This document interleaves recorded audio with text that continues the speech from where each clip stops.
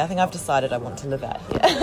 It is nice, It's isn't it? beautiful. Yeah. Today's a bit of a funny day, actually. It was beautiful this morning. But the sky is quite incredible because it's really, it's all quite stormy. You can see the clouds all building up and so on, coming and spilling down through the mountains or hills or whatever. Yeah. It is lovely. It's got its perks, for sure. Yeah, so you're originally from here. Yeah, I grew up just over there. There's a little fire tower on top of a hill over there. Okay. In the town called Talangi. Yeah. And went to high school in Hillsville. Okay. And I started my apprenticeship in the Yarra Valley. Okay. And then went overseas. Wow. Came back and here we are. So was it always your plan to come back, or you were sort of an open? Probably not. To be honest, I didn't have a plan when I left. I just wanted to experience other countries. Yeah. How old were you when you went overseas? I would have been 2010, 20. Okay. No, that doesn't add up. It's 2018 now. Yeah. I would have been 22. Okay. Yeah, that sounds about right. Okay. Yeah. And when you set off, did you have somewhere to go to already, or were you? I didn't actually. I was travelling in America first for 3 months, and then while we were in America, I had tickets to England. Okay. I wanted to go to France, but I realised obviously I didn't speak French and I didn't have the time to learn. So I thought I'd probably take on more in a kitchen where I understood the language. Yes. So while I was travelling in America, I tried to sort out where in England I would go. And I sent a few emails to the 3 Stars. There's only 2 at the time. Waterside Inn and the Fat Duck, which are right next to each other anyway. Yeah. And the Fat Duck replied saying that they had a stage available, which is great. So I took it, obviously, as you do. And Yeah. So how long was that stage? it was for a month there. Okay. But at the end of that, probably 3 weeks into the stage, Jockey, the head of creativity and development was his title. He came into the prep house where we were all working. There's me and maybe another 6 stagiaires. And he just kind of yelled out, "Hey, who wants a job?" And I thought he meant, then and there to go and pick something right. or do something with him or help him. I was like, "Oh, give me a hand," or whatever. And then he said, "Meet me after work in the lab." And that kind of job. Okay. Wow. No, I don't know why anybody else put their hand up. Maybe they Didn't want a job. didn't want a job, I guess. Evidently. I didn't want to go and pick things at the stage. So then I started in the lab for another. It's a 3-month block that you normally do in there. I did 2, and after 2, they offered me a job. And I was there for another year and 10 months until my visa ran out. Wow. And I got kicked out of the country. Oh, okay. Bugger. Unceremonious, isn't it? Very unceremonious. It's an exaggeration to get kicked out, but my visa ran out. So. The time was up. Yeah. So when you say in the lab, that's in the development kind of area, is it? So is it very experienced? Well, it's a really dumb question. It's it is. But it is very experimental. Yeah. So where does it start? Like, are you just following what? In my position there, I was following guides from Heston. So he would say, my first project was a beetroot risotto. So he wanted to replace a cauliflower risotto that was on the vegetarian menu at the restaurant at the Fat Duck. And he wanted to base it loosely around a beetroot risotto that they'd done for one of the feast shows. Very loosely in the end. So that was the brief. And then I said, put a few ideas in, and everybody kind of works together in the kitchen. They talk about everybody's projects. And you have more than one going at a time. But that risotto I made for 3 months, I think. Every day, making risotto, and you'd have a tasting with Heston on the end of the week. For us, it was at that point in time on Fridays. And he would come in and we would all have our dishes that we were cooking for him. I was doing some for the pubs at the same time, and that one for the restaurant. And the other chef, Ivan, who I ended up working with in Singapore, he was doing dishes for the restaurant as well. He's not here now, is he? No, he's in Singapore. Oh, he is still. Yeah, he's opened a new restaurant called Nuri, which is doing really well.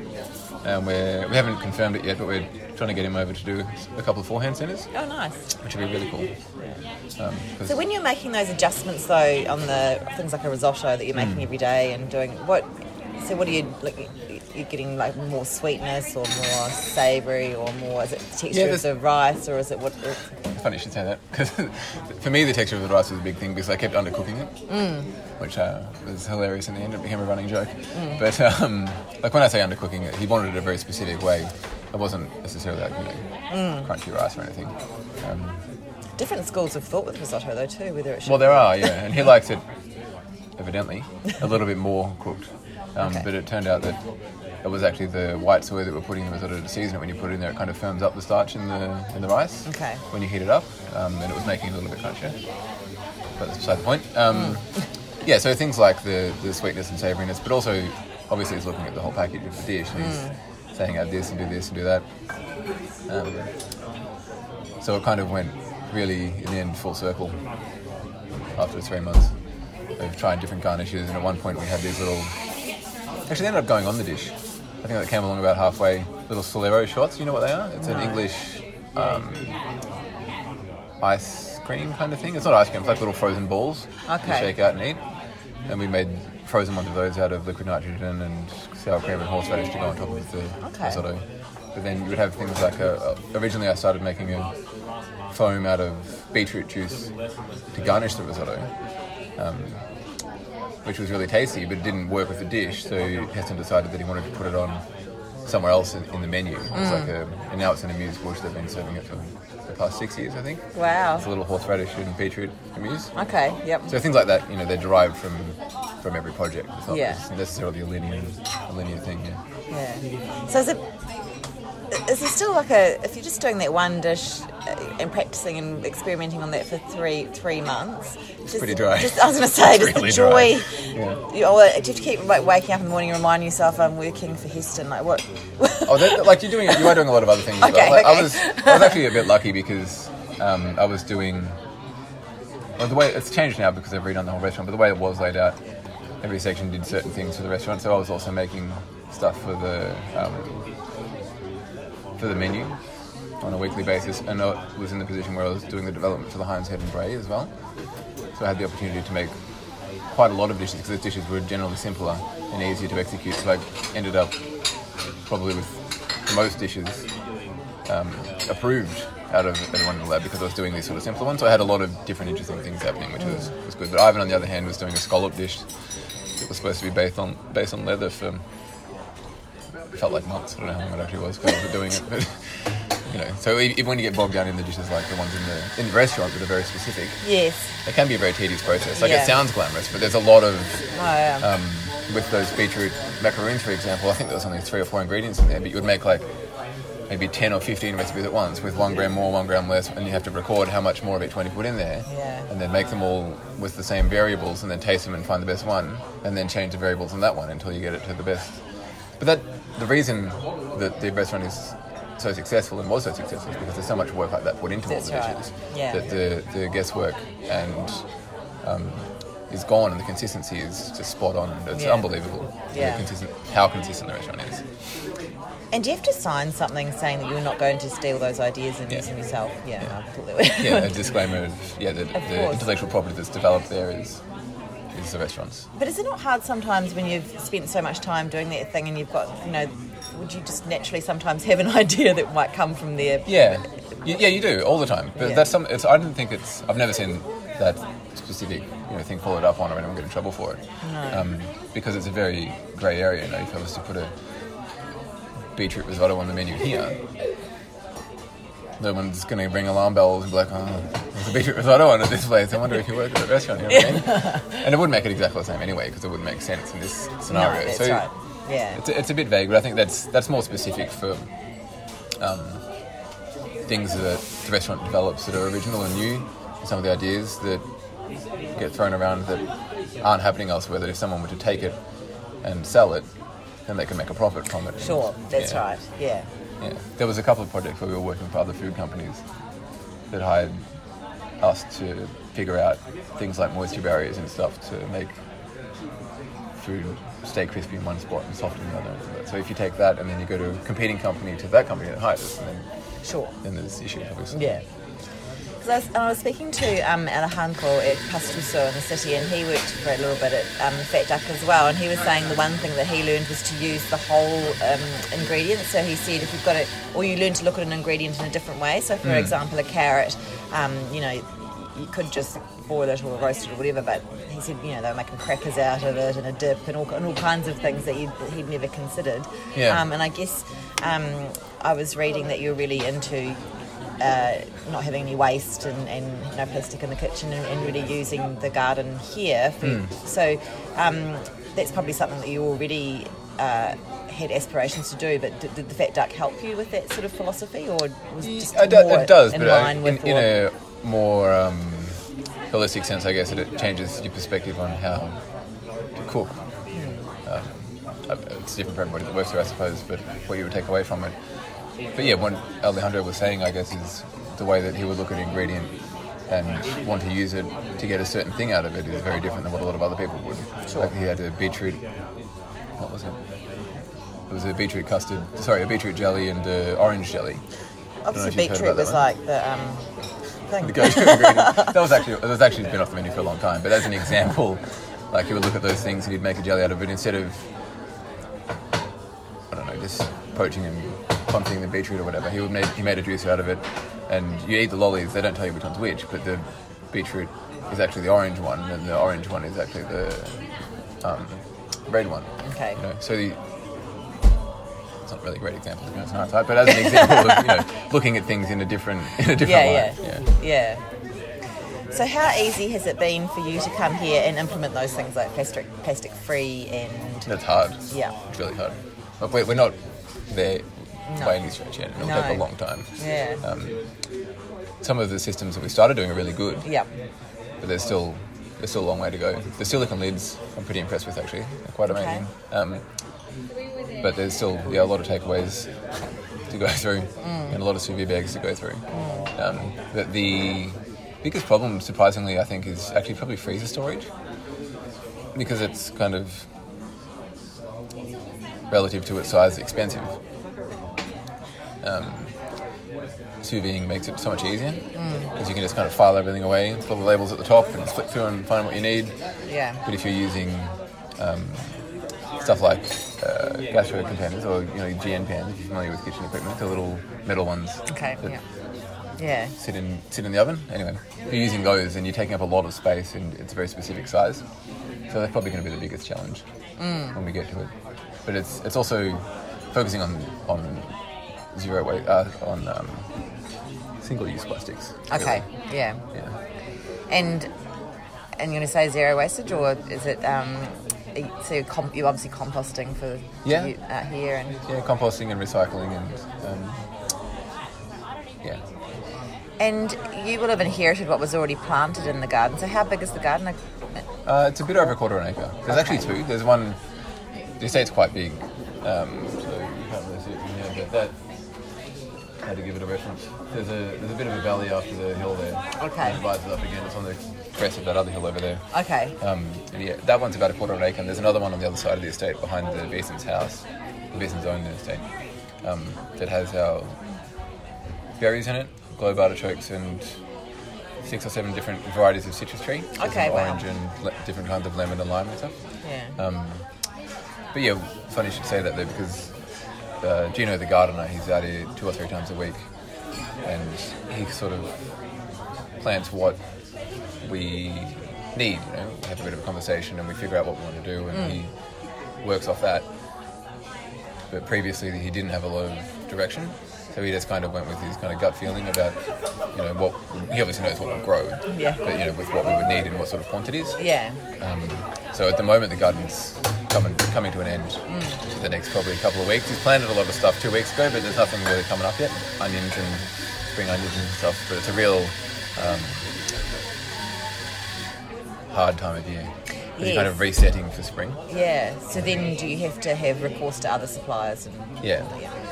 We still do use a veg supplier. Like say if we're making a duck stock out of the duck bones, we'll buy in the whole carrots and the whole onions and stuff for that sort of thing. But I do feel bad most days placing a veg order, because our veg supplier is like, they're coming out here for a couple of celeriac and like a kilogram of carrots. Oh, they probably like the drive too. Yeah, well, they are based in Hillsville, so it's not too far for them to go. So it's been an interesting evolution, but the garden's it's coming along. Yeah. Yeah.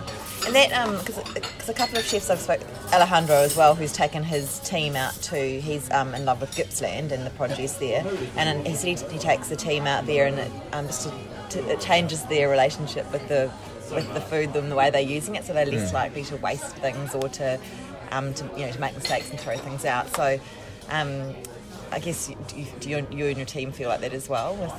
Yeah, it definitely makes a big difference if you're actually having to go out there and pick it in the morning. So the broccoli, for example, for the broccoli dish, if you go and pick it and break it down, and then if you overcook some or drop something, you've got to drive back out to the garden to go pick more. So it's a huge difference than, just hold this sort of heaps and then keep it in the fridge forever.